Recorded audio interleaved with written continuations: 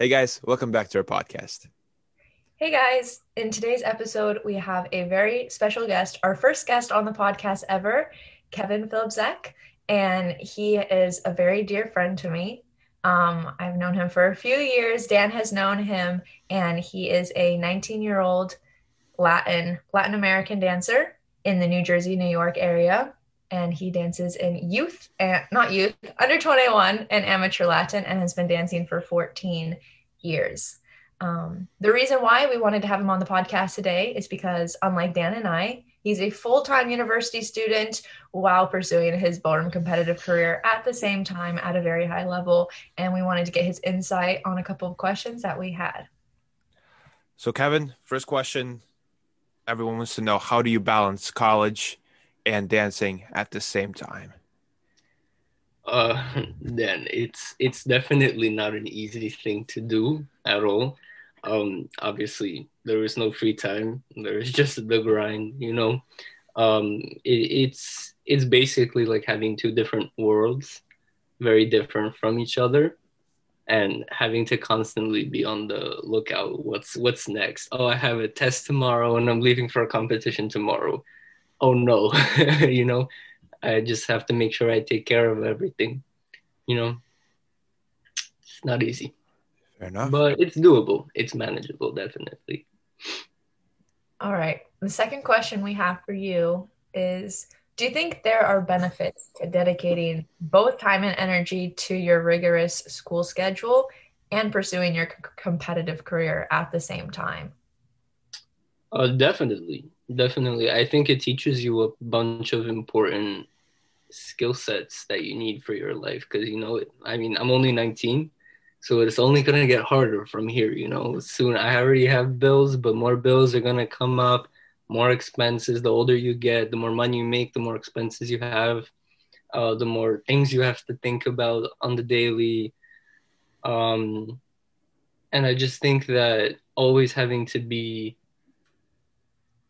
planning and coordinating and scheduling and everything will help you in life the earlier you learn it, because you have all that practice. Like right now, it's fine if I make a mistake. Well, it's much better right now if I make a mistake than if I make a mistake later along the road when I'm older and I actually have to be like held accountable for my mistakes. Like right now, I can always refer to my parents for help, friends or whatever.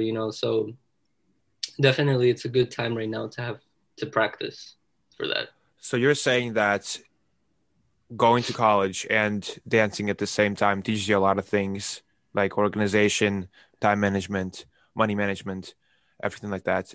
But do you think there's any drawbacks from going to college and dancing? Definitely. I felt strongly about that for a very long time. I mean, I was either a freshman or a sophomore in high school, and now I'm a sophomore in college. When I found out that people in dancing don't go to school or they're homeschooled or they just don't do it, they graduate either early or they just don't have that on their minds. And honestly, I was so jealous of that because, like, think about it, not having to wake up every day at 6 a.m. And doing 8 hours of something you don't like, but you can just wake up at a comfortable hour, eat, go to the gym, go to the beach, whatever, if you live in a nice area, and go straight to the studio for 10 hours. I thought that was like the most cool thing. Um, so I was always jealous of those that didn't have school as a responsibility, just because they could do what they love, what I love more, and only focus on that. Like my competitors, like all these strong couples and everything, they don't have school. They don't do that. So they have a huge advantage over me, I think. I mean, the amount of time they can spend, and I think it really helps them. So, Do you think there's any drawbacks as a college student because of your dancing, like on the university side of things?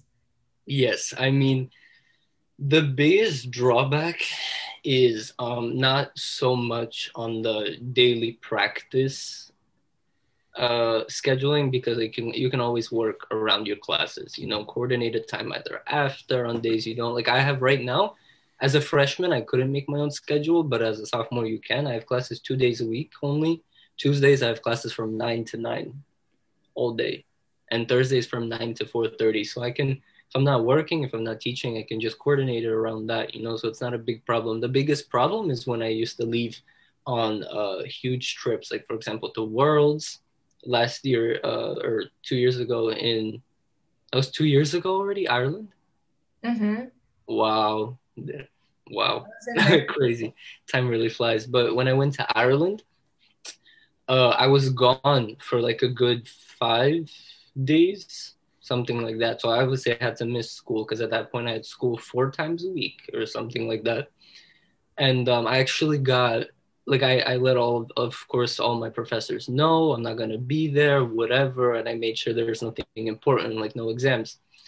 And I actually got a email from my professor saying that I can't do both. I can't manage both. It's not going to work out. Like, you shouldn't be doing that. Basically, he was telling me that, like, I'm basically wasting my time doing both, because it has no end to it. So do you that think was you're wasting your time? I mean, who's he to tell me if I'm wasting my time or I'm not? Like, Wait, do you think that you're wasting your none of time? his business. But do I think? No, I don't think. I think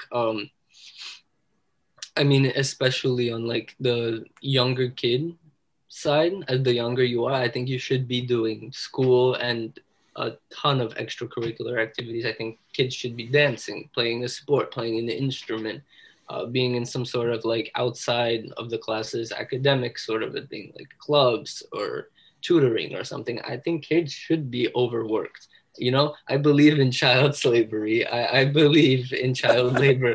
I think they should. I think they should cry every day because their parents make them play piano at 3, and then at 5 they have soccer, and then at 6 they have horseback riding, and at 9 they have figure skating, and then tomorrow they have dance. You know, I believe in that, because I think kids are really like sculpted, you know, into what you make them to be. So like thankfully I was one of those kids too. My parents overworked me like crazy. Like I had piano and Polish school and dance and like ton of other responsibilities from a very young age.